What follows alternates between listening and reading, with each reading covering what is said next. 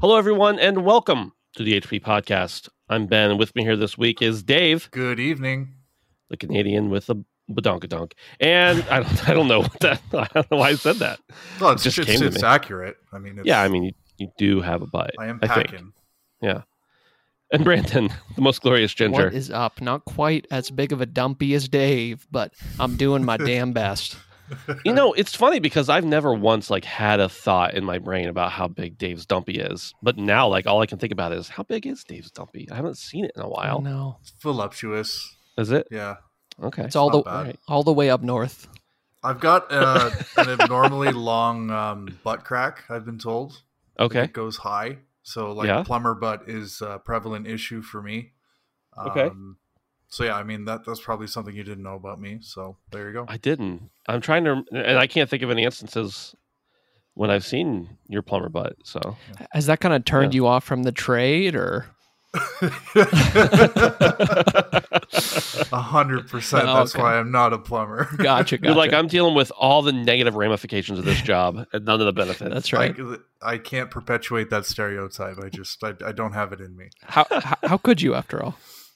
Do you think that people with abnormally large butt cracks are inclined more so to the plumber trade, or is it it's just random how it happens? I can say that 100% of the people I know, which is me, have been dissuaded from joining the trade. So I think it's the opposite. Yeah. Okay. I think we're onto something here. Yeah, this might. Are you guys we could do a joint paper on this and present it at the a TED Talk or something? Yeah, I was gonna say this sounds like dissertation type material. Yeah. I'm not sure, but I'll pitch it. Social studies, I'm sure it falls in there somewhere. I don't know where I'm going to pitch it to. But I do think that we should tell people that this is the HP Podcast, your weekly show about video games and plumber's crack, or anti-plumber's crack, really, as the case may be. We have a Patreon over at patreon.com/handsomephantom, where you can sign up for $1 a month or more if you want, and get ad-free early access to the show. And we also have a Discord you can hang out in over at handsomephantom.com/Discord. Lots of wonderful people there to talk shit with.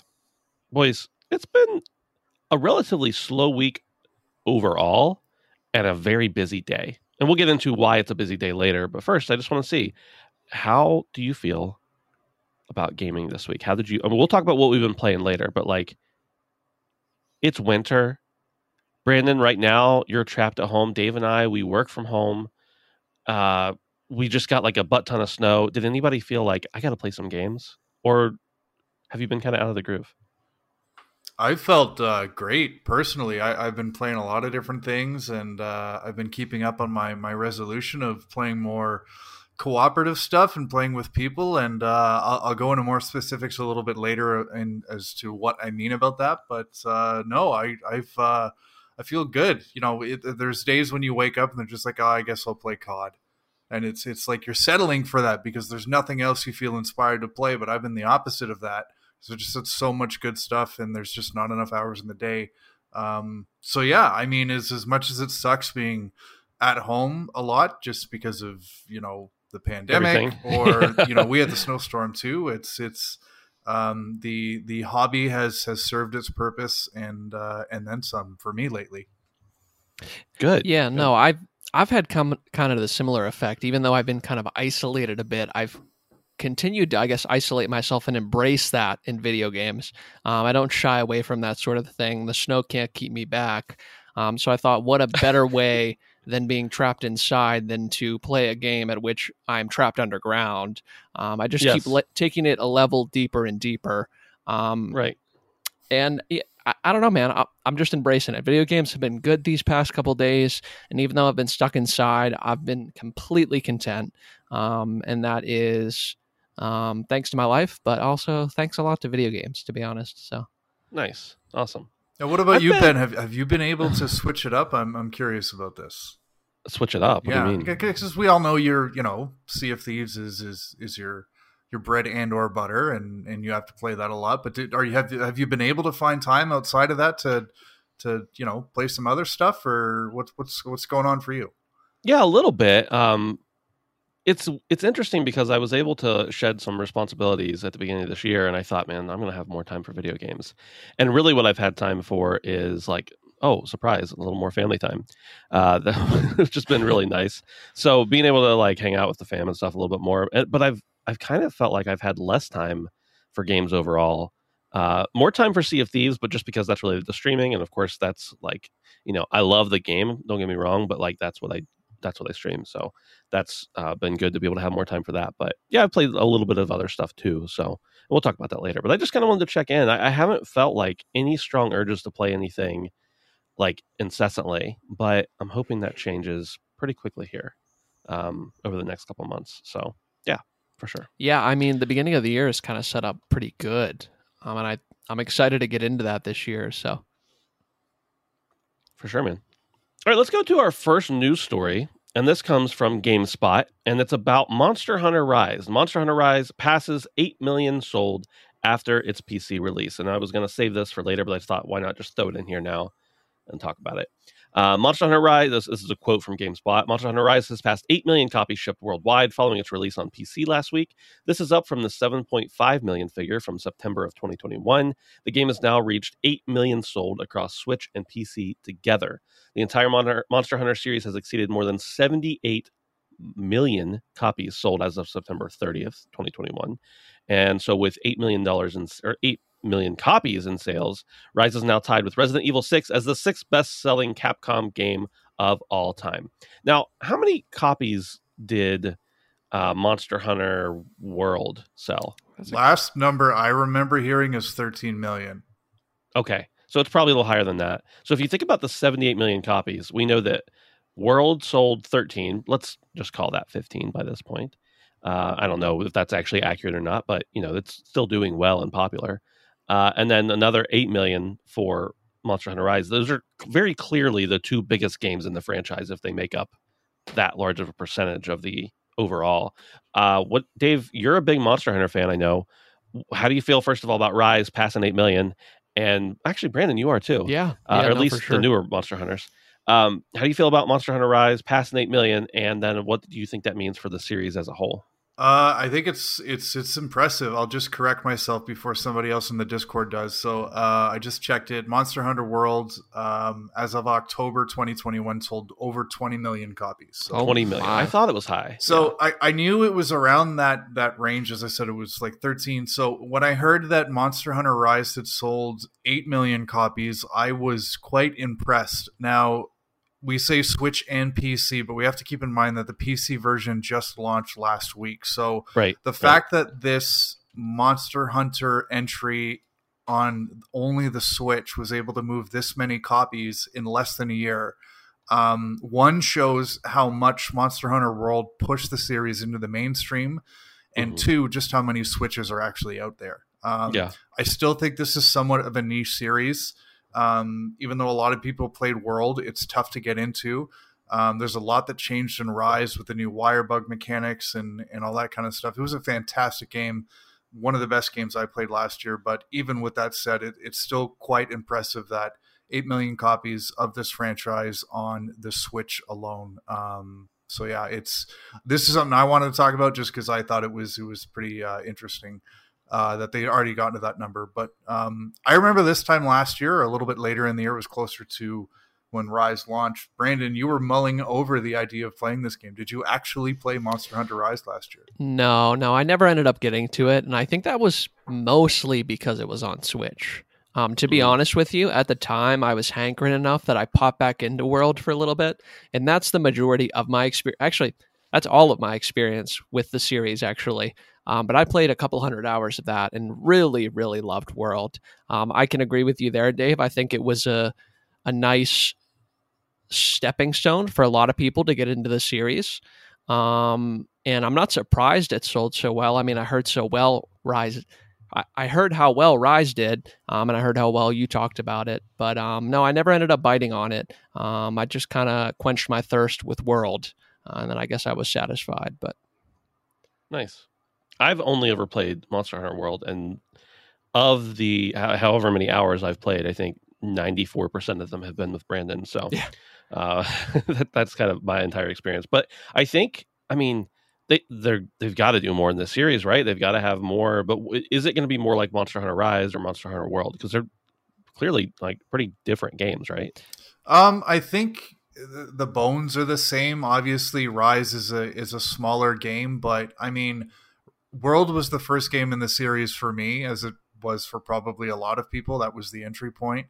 And I was able to take a lot over from World into Rise. So I think the next entry in the series is probably going to be more of a sequel to World. It's going to be a lot more of a mainstream entry. It's probably going to launch on all the different consoles.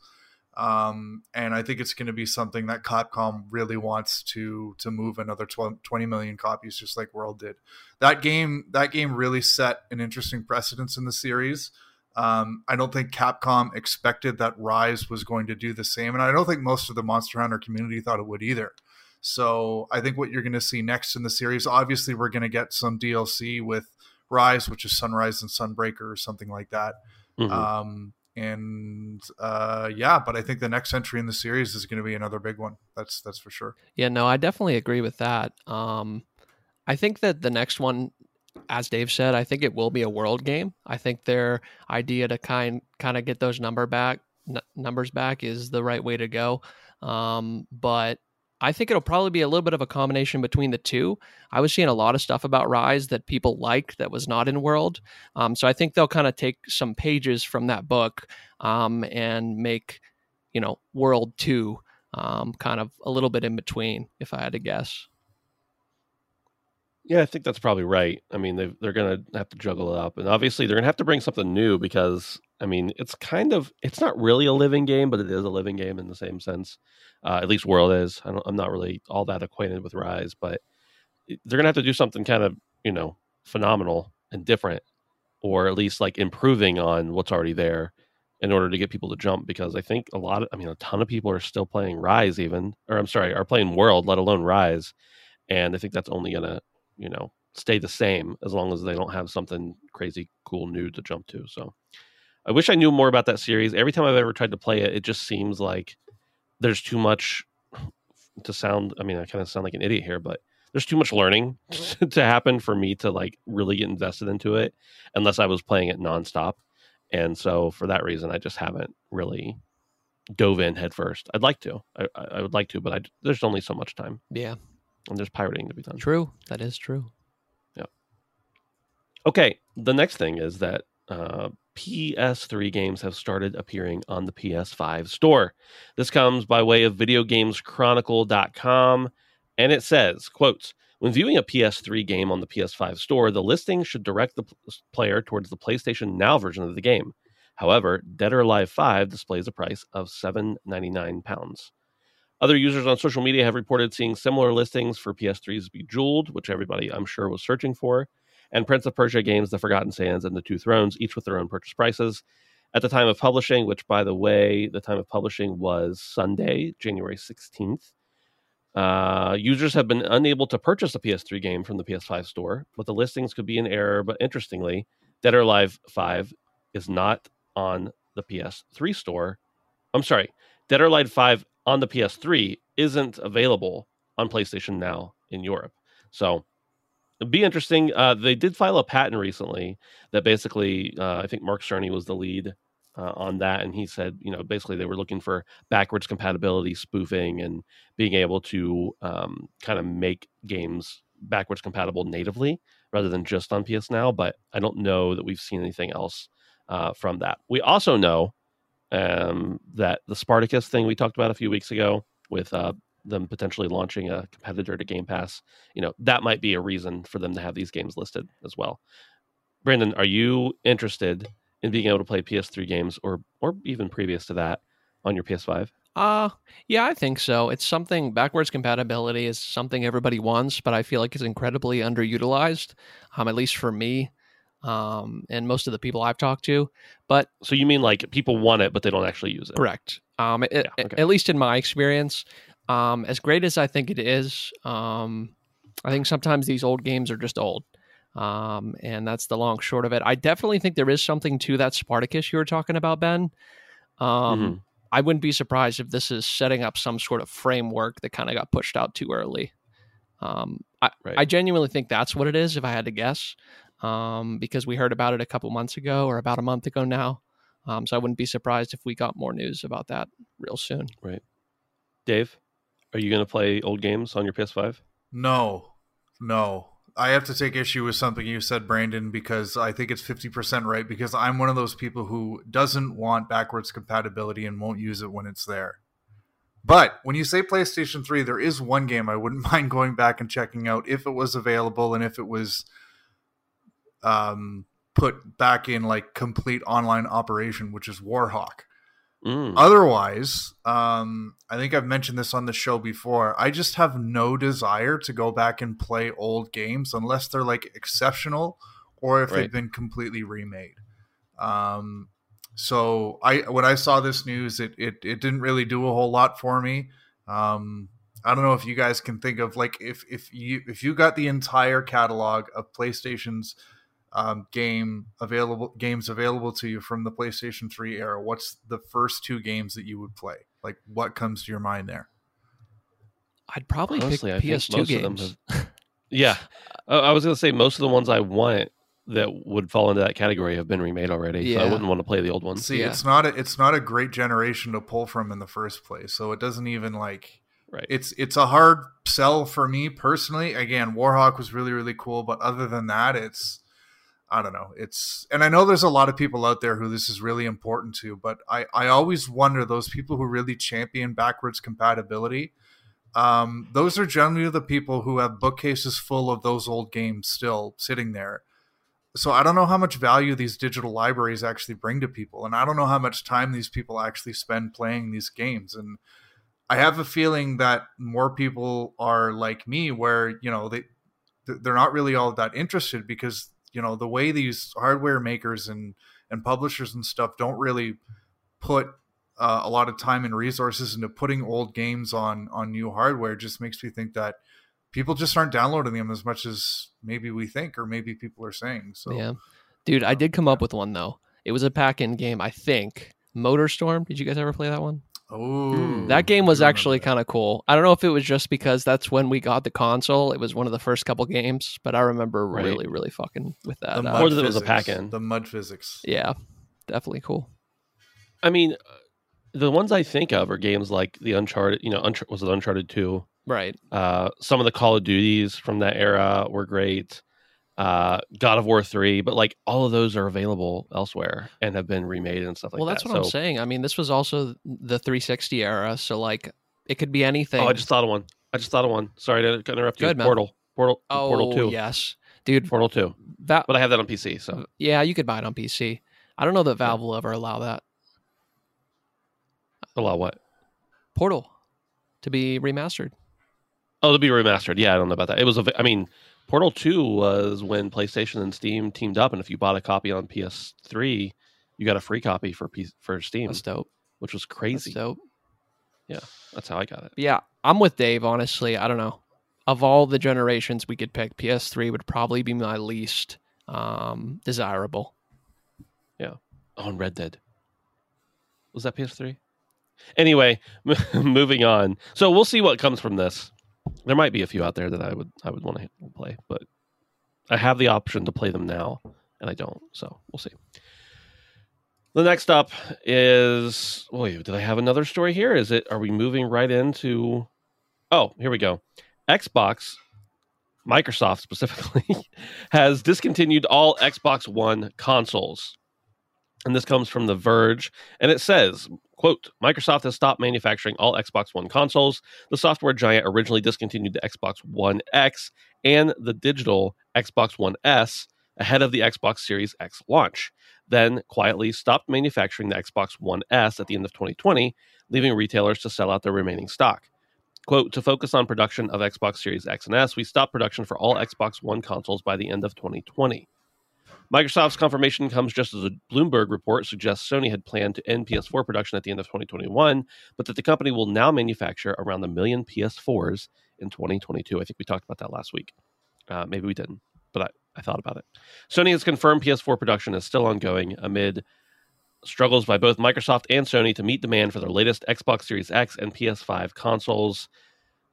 I don't know, guys. I mean, why wouldn't they keep making a console that people can still play games on? Right? That's what they're doing with the PS4. If they're going to put the games out on PS4, they might as well keep making a few here and there.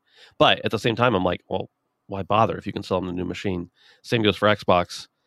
They got a $300 console. Why would you want to buy another console for $300? I think is about what the old Xbox Ones were by the end of the life cycle. I don't know, Dave. Can you see any reason they should still make them? Not really. I'm sure they're still sitting on quite a bit of inventory. Not necessarily because they're not selling. Well, that's part of it. Is they probably didn't sell a whole lot. Right.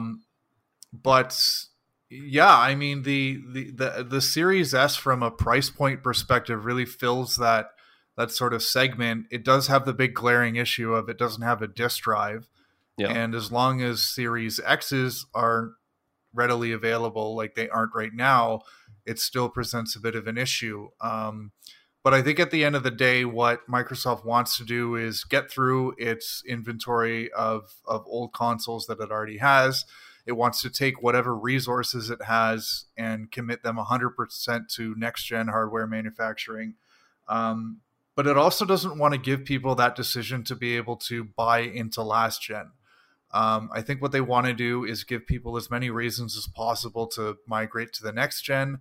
And you know, this kind of marries nicely with the last conversation we just had about having your you know, a large catalog of last generation games on next gen consoles. So it's like, okay, you know, I want to buy an Xbox One because there's Xbox One games I want to play. Nobody says that, but maybe somebody is. Microsoft's trying to make it as easy as possible for you to buy an S or an X if you can find it, and those games are already available for you. Again, probably with Game Pass. So I think it's just trying to influence that buying decision a little bit, committing resources and making sure that inventory gets moved. Because I'm sure there's still lots and lots of Xbox Ones out there. Yeah. There's still one under my TV stand right next to my Series S, and I have no idea why I still have it, other than the fact it has a disk drive, which I will never use. Damn. Yeah. No, I agree with Dave. I think something that's unique to Xbox where they can kind of chop it off early is that they have more SKUs. I think that I agree with Dave. The S fits in there perfectly. Why compete with yourself? And you can get everything that you can get on the Xbox One on the S at a great price point. I think that Sony has more of a difficult situation in producing because they don't have that cheaper SKU. So the next best thing, if you want next gen, is $500 regardless. Right. So I think it would be more advantageous for Sony to make PS4s longer because they don't have that cheaper option. So they could probably double dip in that pool. Whereas Microsoft is cutting out its own competition because it's close enough. You know what I mean? Why not? Yeah. That's what you said earlier. You know, the price point is close enough on some of the Xbox Ones that most people would just consider getting an S at that point. So, right. All right. Well, I think that was the big Xbox news we had today.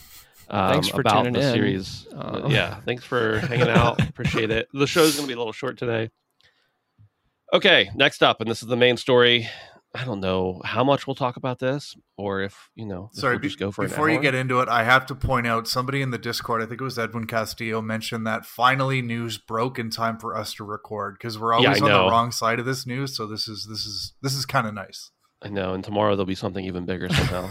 Dude, that's I possible. hope not. Good Lord. Yeah. Bigger than this. All right. This is directly from the Xbox website, and I think you all know what the story is. The title is Welcoming the Incredible Teams and Legendary Franchises of Activision Blizzard to Microsoft Gaming. I'm not going to read this entire thing, but the basics are that Xbox, Microsoft specifically, has signed an agreement to acquire Activision Blizzard. And I believe it's $68.7 billion that they have agreed upon. Now, these all still have to go through all the entities that allow these things to happen. And I think it's going to happen next fiscal year officially, 2023, which I'm not sure when their fiscal year starts and when it ends. But regardless, sometime within the next 18 months, this deal will be inked, I believe. And this is going to give Microsoft a whole bunch of new studios.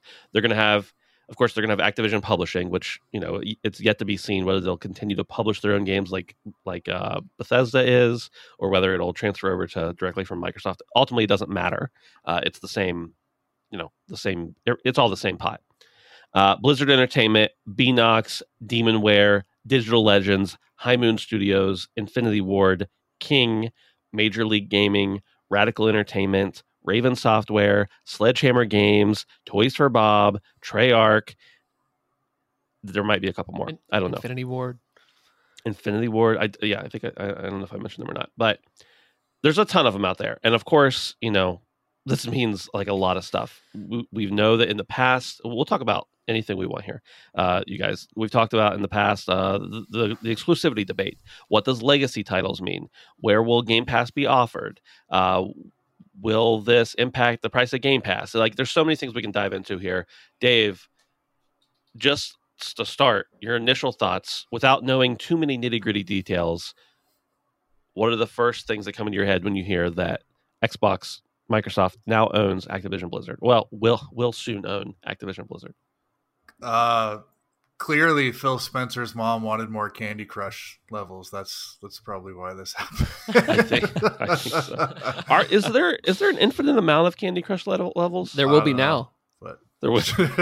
She wanted some DLC or something. Oh. It's insane. Just to put it in perspective, like the Bethesda deal that happened a year ago, from a dollars and cents standpoint, this is 10 times the value of that. Yeah. We're talking about billions and billions of dollars. And, you know, you look at the number and then you look at Activision and you're like, okay, I mean, if any acquisition is going to happen in this industry and it's going to have that number attached to it, Microsoft's going to be on the buying end, and it makes a lot of sense that Activision is the one to do it. So I'm blown away. I heard rumblings about this morning and just kind of dismissed it because I was like, there's no way that could happen. Yeah. But it happened. And this is going to change the landscape of this industry for decades, this acquisition. Yeah. Like Bethesda was one thing, but this is huge. Like this is monumental. And yeah, I'm just looking at the list of studios. Like there aren't any Insomniacs in there. There aren't any, you know, of these prolific, like amazing studios that create like interesting IP. But if you look at the top 10 games sold, like on any given year for the past 10 years, these games fall under like it's almost invariably going to be a Call of Duty game or, right, you know, whatever else. So yeah, it's just the amount of money that's just changed hands is huge. It's historic. Absolutely. Brandon, your thoughts? Man, oh man, I got a lot of thoughts about this. But I just feel like Microsoft is filling up their Infinity Gauntlet. And I'm just a little concerned. Now, I pretty much agree with everything that Dave said. The Bethesda was one thing, but this is on another level. I mean, not even just price-wise, but scope. I'm with him that I think this will change the way many of the games that we've played for the past 10 years will be played completely differently, potentially. And as someone who has both consoles, I'm even still a little concerned about it, to be honest, because I guess I knew the way it was, and I'm concerned with the way it's going to be. Right.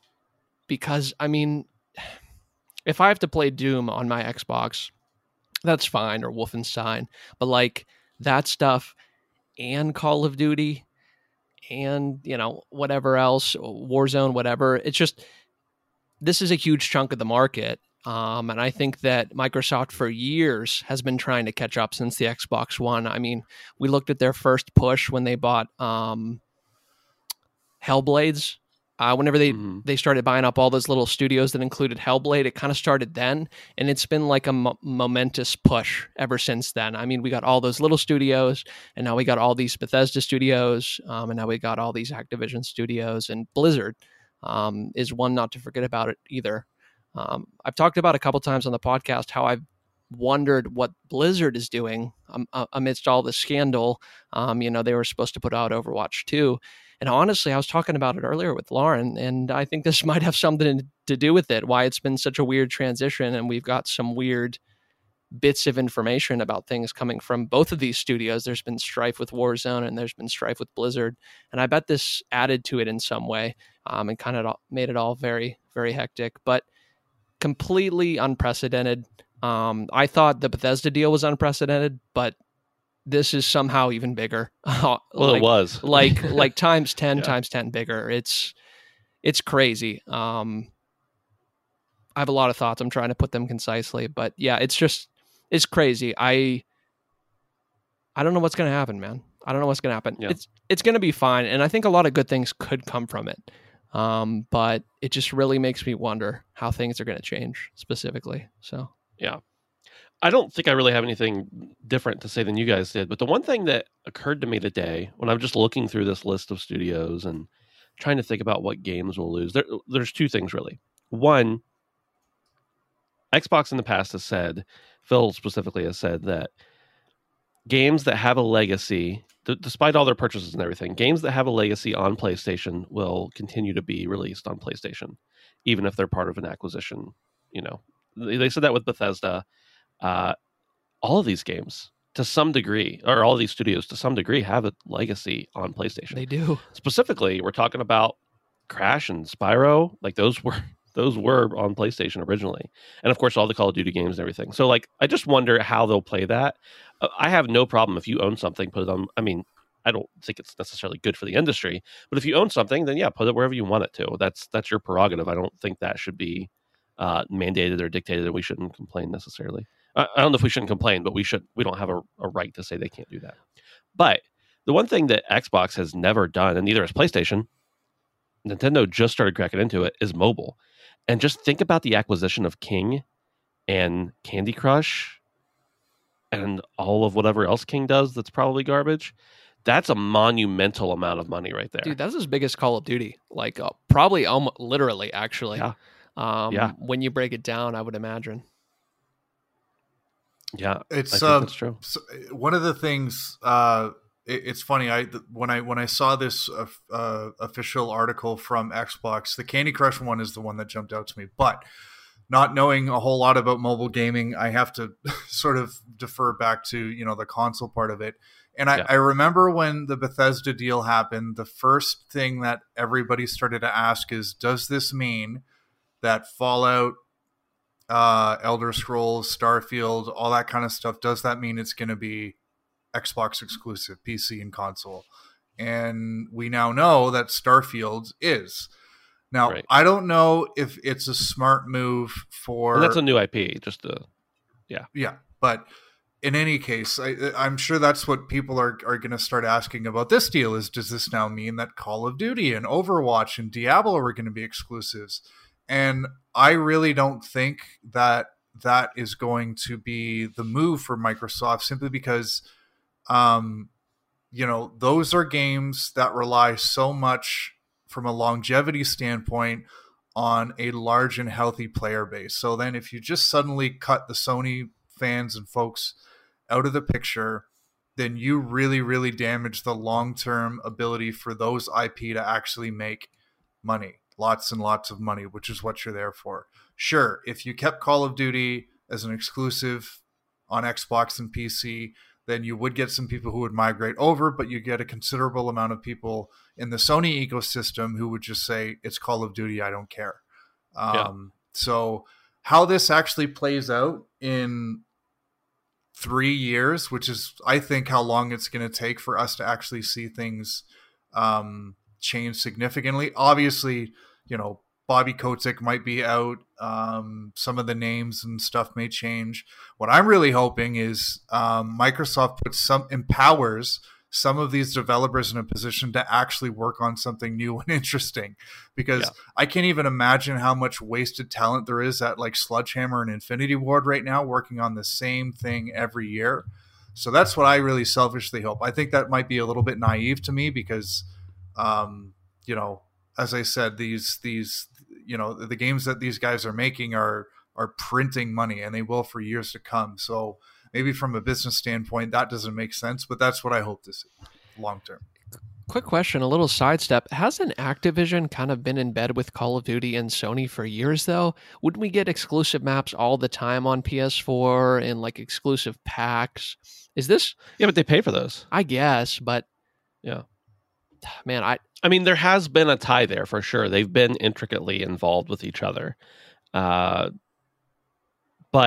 does that mean, I don't know. That's the thing. Like, they've paid for that. It's basically part of the marketing deal. Like, hey, we'll put the game on the front page of the store if you give us this map 6 months before everybody goes to everybody else or whatever. So yeah, but they've also paid the price for that. So that doesn't necessarily mean that they have anything invested, I guess. Do you think that if Sony was offered Activision, they would buy it?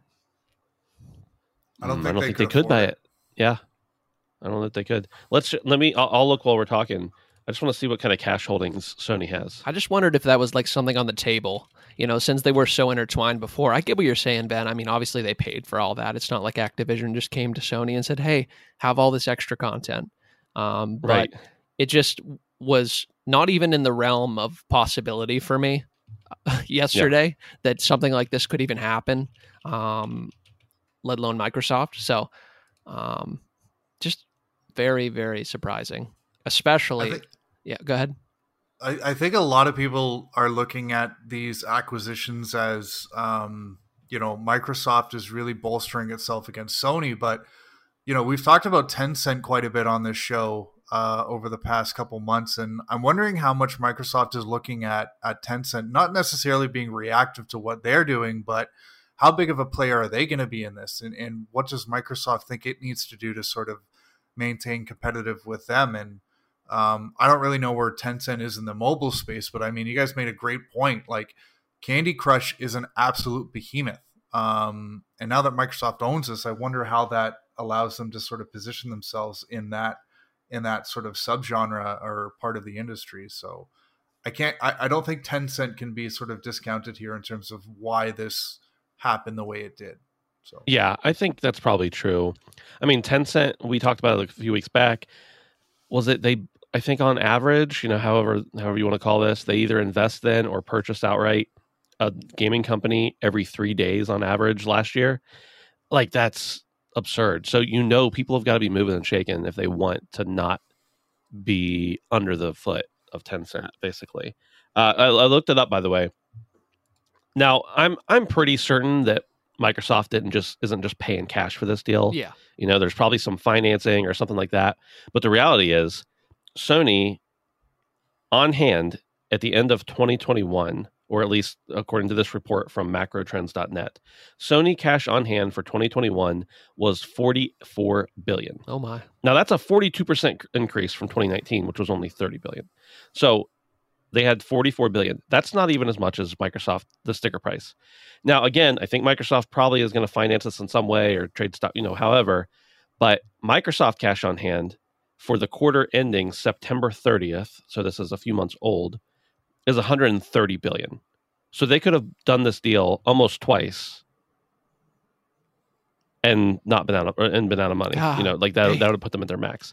So like that just shows the vast difference. They have about $100 billion on hand in cash more than Sony does. So yeah, they could. So I'm sure no bank's going to tell Sony, no, you can't finance something. Right. But the reality is, it wouldn't be a smart play for them to pull when it's going to be, a few years before you recoup your cash. Dude, Microsoft's tapped for this year. Who do you think's next year? Rockstar.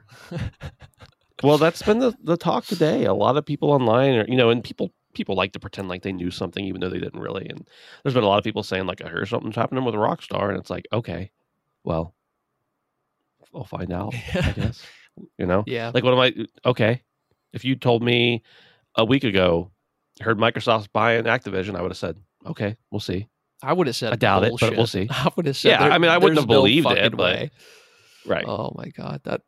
Yeah, because we've been hearing these kinds of rumblings for a year and a half now. And especially after the Bethesda acquisition, everybody was like, oh, Microsoft's going to make another big move. And it's like, okay, sure. We'll see when it gets here. And not that I, necessarily doubt it. It's just like, why? I'm not a speculator. I don't love that kind of stuff usually. So also, like, not to dive deep into this, but just as like an aside, I wonder if this was like in the works when everything was blowing up with Activision. Well, that's been another part of the big discussion. We haven't really touched much on that controversy on the show, just because like it's not really the tone we have for the show most of the time. But there's a lot of crap happening with Activision and Bobby Kotick and everything, and they've been asked obviously numerous times today, and I'm sure they had press releases prepared for it, and they've commented on their relationship with them in the past several months. What's happening to Bobby Kotick? Is he going to stay? And I know Bobby Kotick is a problem, but I don't like the fact that everybody's like, if Bobby Kotick's gone, we're free. That's not there's an intrinsic problem there. That's not going to happen. But basically, it says he's going to stay on until the acquisition is complete, and then he'll report. Or I'm sorry, actually, they said that Activision would report to Phil Spencer. So whether that means that Bobby Kotick's going to stay on, or whether he's already signed some agreement, getting the fat check to get out of there, who knows? He still owns, I think it's under 1%, but some stock, which is a significant value for a company that just got purchased for almost $70 billion. Even 1% of that's pretty high. So there's definitely a mess there, but I'm sure that they're going to have some changes in the leadership there. And hopefully that's for the better. Hopefully it's not too deeply rooted to not be able to get, fixed and sorted. What I was reading was when the deal is finalized, he will be gone. Okay. And his payout is like $27 million. So okay, I didn't even see that. He'll be no worse off for it. But at the end of the day, I think, and he won't have a job. Yeah. So like, who cares? I think a series of companies like this with Phil Spencer at the head looks a lot better after what's happened the past 10 months than Bobby Kotick. So even if he is gone, and even if he does get a massive payday, I mean, that was also one of the first things that came to mind when this actually came down, was this might actually be good for what's been going on at Activision and Blizzard in terms of company culture, how people are being treated there. So yeah, I mean, again, we'll have to see. We may never know how that actually shakes out, but things seem to be going downhill pretty badly for the people that work there. So I mean, that is one thing that hopefully we can say right off the bat is gonna change about these companies that mean so much in our industry. Right. So it's gonna be a wild ride, and it'll be really interesting seeing people the reactions. The reactions today have already been a lot of fun. I posted this tweet earlier today, and let's see, I said, look, I love PlayStation as much as the next guy, and I think major consolidation like this is bad for the consumer and the industry at large. But instead of whining on the internet all day, you could just, buy an Xbox. And like, part of that's a little satirical. I know not everybody can even get an Xbox, let alone afford one. I understand that. I also, I'm a proponent of people just, playing on PC anywhere they can, anytime they can. But of course, that's not always possible either. But the funny thing is, like 10 people unfollowed me. Oh my God. Seriously? Without saying anything. I'm like, who cares? Like, dude, I don't really have a problem. Like, if you want to only play on PlayStation, that's great. If you want to only play on Xbox, that's fine. But like, quit whining. Yeah. I don't like it either, but like, this is the reality. Just, if you want to play the games, play them where you want to play them, play them where you can play them. You filtered out the Xbots from your Twitter following. Now you know which ones are which, right? Yeah. Is it consolidation though? I mean, I feel like Microsoft's done a really good job at avoiding that with the way how accessible they make their games, both on PC, which anybody can go out and buy, and Xbox. Like, it's not, as you've championed this approach for a long time, Ben, where it's like, it's not really an Xbox exclusive because they're all on PC. So it's not, absolutely. I haven't seen anyone use the word monopoly or monopolistic or anything like that. I have seen consolidated thrown around a lot, but you haven't seen anyone use monopoly today, because that's all I've been saying. I haven't seen that. But this is not a monopoly. I know it's the same thing, but I mean, it's just in the way this is sort of boiled out. I don't really see it that way. And yeah, if you're going to restrict yourself that much, where it's like, I only buy Sony PlayStation and I only play their exclusive and I only play in their ecosystem, then Microsoft is not the problem. It's you can't close yourself off that much. Like, you really can't. So I would say it is like technically the definition of consolidation. They're consolidating more companies down into fewer companies. And granted, these companies will still exist under that, and the studios will have their own, legal entities and everything. But it is less companies competing. I mean, they're all going to be working together in some sense. I don't think it's monopolistic because there's still plenty of options out there, and you don't have to play these games in order to play games at all. Just because a company owns something doesn't mean, like, if you said, "Oh, it's not fair that Microsoft can't sell Apple products." Well, no shit. Like, of course it's not. Right. Or it is fair. It's totally fair. They own it. But no, that's not a monopoly either. So I don't think it's monopolistic, but I do think, I think it's in the traditional sense consolidation. I like seeing more companies have to compete with each other. The thing I'll say about like people being able, I agree. It's totally great for Xbox games to be available on PC. I think that's awesome. Of course, Microsoft's still making all the money on the PCs themselves, or most of the money, depending on what variety you get of a PC. If you're using Linux or something, not so much. But to me, it's not necessarily about the availability of them. It's more about the fact of the ownership of companies. And I'm not sure that that's good for the consumer ultimately. It may be better for the companies and the corporations and even the games themselves. But when people have less options to buy from, I think there's less incentive for companies to try to win their business. Now, that said, I see, even though they're out to make money, they're there to please their shareholders. I see Xbox as a pretty friendly consumer-facing entity. I mean, they've done a lot of stuff to make it nice to be in their ecosystem and play on their systems and play their games and buy their Game Pass and everything like that. I think they're doing many, many right things. I think Sony's doing many right things. But I do, like, for the same reasons, I don't want to see Tencent, which, take the Chinese component out of it, I don't want to see Tencent buying up everything because I don't want one company to own everything. I just really like having diverse interest, I suppose. Fair. No. Yeah, I definitely agree with you there, Ben. I just hope this doesn't make Activision somehow more money hungry. I'm with Dave on the sense that I really want to be hopeful for all this. I hope that Microsoft can straighten out some of the funk that has kind of creeped its way into a lot of Activision's products over the years. And I just hope that with a bigger presence in general, that Blizzard can just get their shit together as well. I mean, I really do want to be hopeful through all this. This could actually bring some really good change. I'm worried about the future because I don't know what it's going to be, but I guess I want it to be good. So, yeah, of course. We all want it to be good. I do have a specific question for Brandon on this. Obviously, you being a big Call of Duty fan, you came to mind pretty quickly because I thought, you're the biggest Call of Duty guy I know. What do you, in the next few years, hope comes of this for that franchise specifically? I think that the ramp up of product from these companies have been insane, and they've been able to monetize very quickly out of a lot of it. But I feel like because of that, they have kind of put the base content, what you get for $60, on the back burner. I'd like to see a refocus in Activision to not only continue to strive to make as much money as they can, but to not do it at the behest of the people that have only paid $60. And I just think, just like an overall refocusing, I think, for the company, because I feel like people complain more than they ever have about all of these games constantly.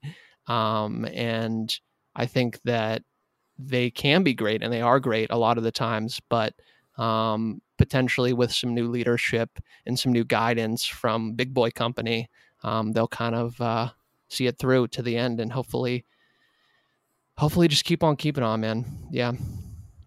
Nice. For sure. Boys, do we have anything else to say about Microsoft and Activision? Anything? I don't want to cut it short. No, honestly, there's a lot to be said, but we could have probably taken the whole podcast to bullshit about it. So it's just, it's very interesting. And we don't really know a whole lot, but I'm sure we'll know more by next week at this time. Yeah. And if we don't, we can speculate more. I'm sure more questions will come up, and we will ask the question, will Crash Bandicoot be the new Master Chief? That's the answer is my yes. biggest question. Will we get Excel integration into the next Doom game? Holy shit. Will we get that paperclip? Can I use Excel on my Xbox? Dude, Clippy, dude. I gotta tell Wait. you though, it did feel. I did What would feel. Excel and Doom have to do with each other? They're already together before this. Oh, that's right. Yeah, because Doom was playable in Excel or something like that. I think so. Yeah. I think so. The possibilities are endless. But my closing thought for this is I felt good being an owner of a Series S and Game Pass today. Yeah. Again, have no idea what this means long term, but I read it and I'm like, cool. I'm glad I own that. If I didn't, I'd feel like I wish I had one. So. Dave, actually, after you saying that, I'm kind of there. I feel like I'd be sweating a little bit more if I didn't have the Series X. I would just be a little bit more concerned, but I think that's kind of alleviated some of the concern on my brain about the whole thing. So, I mean, we said it's not going to happen for a while anyway, but still. Well, who knows how soon it'll be till they start integrating things. I mean, some of Bethesda stuff started coming over to Game Pass and everything before the deal was inked. So. Dude, every Call of Duty ever on Game Pass. Could you imagine? That would be a lot. Wouldn't that be cool though? But I don't know that they're obligated to put all their old games on there, even from anything they've said, just future games. Still. Future games are day one on Game Pass is basically what they've said. Whether or not they go and put old ones on is totally, up to them. Yeah. And if it's even possible. We shall see. We shall see. Boys, it's time to talk about what games we've been playing. Brandon, I think you have a shorter list. You go first. Yeah, no, I mean, honestly, I've just been playing Deep Rock Galactic pretty much all week. I had a couple days off. I've just been chilling around the house, and I've been fitting to play some mining, some mindless mining. Really been enjoying that. I've leveled 2 of my characters almost to prestige now, and really trying to get in towards the end game stuff. I'm trying to get all my friends caught up to me so that way I can do some of the harder stuff. But really, really interesting and keeps surprising me occasionally, even though I've played it for double the amount I played it last week at this point. But what a great game. I'm pleased I didn't have to pay for it, but I would gladly have paid for it at this point. I did actually pick up a couple cosmetic packs, which I don't usually do, no matter what. I've probably bought like 1 or 2 my whole life. And I don't know, I just feel like I put a lot of time into this game and I'm still enjoying myself quite a bit. And from what I see on the subreddit, it's a pretty small team. And I really wanted to give them some of my money because I think they put out a great product. So now just really, really enjoying that. It's been kind of a nice, fine, just an infinite miner, just kind of mindlessly mining all day. So that's really about it for me, unfortunately, but pretty good nonetheless. Nice. So cool. Dave, you and I have both played a little bit of Deep Rock. Have you played much more than the night we played together? Oh, you rock and stone, brother. That's right. Rock and stone. Brandon has got me hooked. This is all I've not necessarily. It's not all I've played, but the vast majority of my last week has been with Deep Rock Galactic. I'm sorry. I'm just going to go over exactly what Brandon just said. Brandon inspired me to go do something that I'd never done before, which is to go and buy cosmetics. Because yes, Brandon, I did that exact same thing. Wow. I bought the starter pack for $13 Canadian, which is about 87 US cents. But it's the same. Like I got that game for free. It's on PS Plus. And it's a small team. They've gone through like an amazing journey to get to this point. This game launched in beta in 2018. Yeah. And we've heard a little bits about this game here and there, but I'm so glad it came and Brandon got me to try it. It's so much fun. I've even got it on PC as well. It doesn't have that cross-play, cross-save, and I really think it'd be good, but I don't think it's something we're getting. But in any case, just to echo everything you said, Brandon, thank you for getting me on this game because I think I might be with this one for a while. And you call it a mindless miner, and I think that I know you don't mean it as it's a mindless game, but man, these missions are involved. I've tried some missions solo. I've played with a lot of randoms. Brandon, I played with you a couple times now, and it's fun either way. And I mean, it's just a really, really good game, and I'm glad we've discovered it. So as I mentioned, been playing with you guys and some randoms. I've also been playing quite a bit of MLB The Show 21 because a group of friends and I started a custom league, which is pretty cool. There's 5 of us, and we all pick one team from a predetermined division. In this instance, it's the NL West. So we all pick one team from that division, play 3 games against each other total, and it's a cool little league. We stream every single game. So if we miss like me playing somebody else, we can go back and watch it later. And yeah, so it's that's been a lot of fun. And yeah, I've been playing a lot of video games with other people, which is exactly what I said I wanted to do. So I feel good. I feel good, fellas. Nice, good. dude. Yeah. That's awesome. So I've pretty much only been playing, in addition to my normal stuff, is Deep Rock. And I echo almost everything you guys said. I haven't yet bought any cosmetics, even though I did think about it, because I've been playing a little bit on PC with one friend and then a little bit on PS5 with you guys. And I kind of want to find out where I'm going to land more before I like do that. It's a great game. I love the game. I think it's a lot of fun. I've played a good bit of it, not as much as I would have liked to, but a good bit of it. And I just can't, like, there's something that's keeping me from getting fully involved. And that's the fact that, like, whether I'm on PS5 or whether I'm on PC, I can't level up the same characters. I can't, keep that progression going. So that's really kind of bothering me right now. I wish that I was playing it all on this. I don't mind if it's on PC or PS5. I just don't want it to be both. Right. And so that's bugging me a little bit. And I just wish that was there. I wish it was just as easy as, we want it to be. I know there's more things involved with that. And, even some things on the publisher side or the owner of the consoles side. So that's a little bit irritating, but I'm enjoying it enough that I'm going to keep playing it and play wherever I can with whoever I can. Not whenever I can, but a good bit. I find myself like laughing about it in my head about Rock and Stone and everything else. So this is the game I think I had told you guys I downloaded 3 times on my PC and just like kept not getting to it and deleting it. And many people had told me to play it. And then finally, Brandon, when you mentioned you were going to play it, I was like, all right, I'll do it. And now I'm like, oh yeah, this is a Ben game. Yeah. I like this game. So I'm enjoying it too. So that's the extent of it. And by the way, an update on my New Year's gaming resolution. I've continued to push for commendations in Sea of Thieves. So I'm nowhere near finished, but I'm getting there. I'm pushing. I'm getting more of them completed. Yeah, I've kind of failed already. But what was yours? I forget. Just to complete some of the stuff I haven't finished. Okay. I took about a week. Well, that's not a failure. I took about a week break from Guardians, and I should have just kept pushing through. I need to get back on it, but got to stay on top of it. Oh, and to just mention something, they did say they acknowledged the fact that they really wanted crossplay in the roadmap, but they said no promises, unfortunately. Right, like you said, Ben, it can be kind of involved. So, and I know they're a small team, and I know there's more work than just like, oh, let me click this button and link it together. Right. I know that's there. I wish it was easy. Yeah, of course. I wish we lived in a world where it wasn't even an issue, but right. One more thing, newsworthy. I think this came out today, and I just now saw it. Like it popped up in my. I opened Reddit and it was there.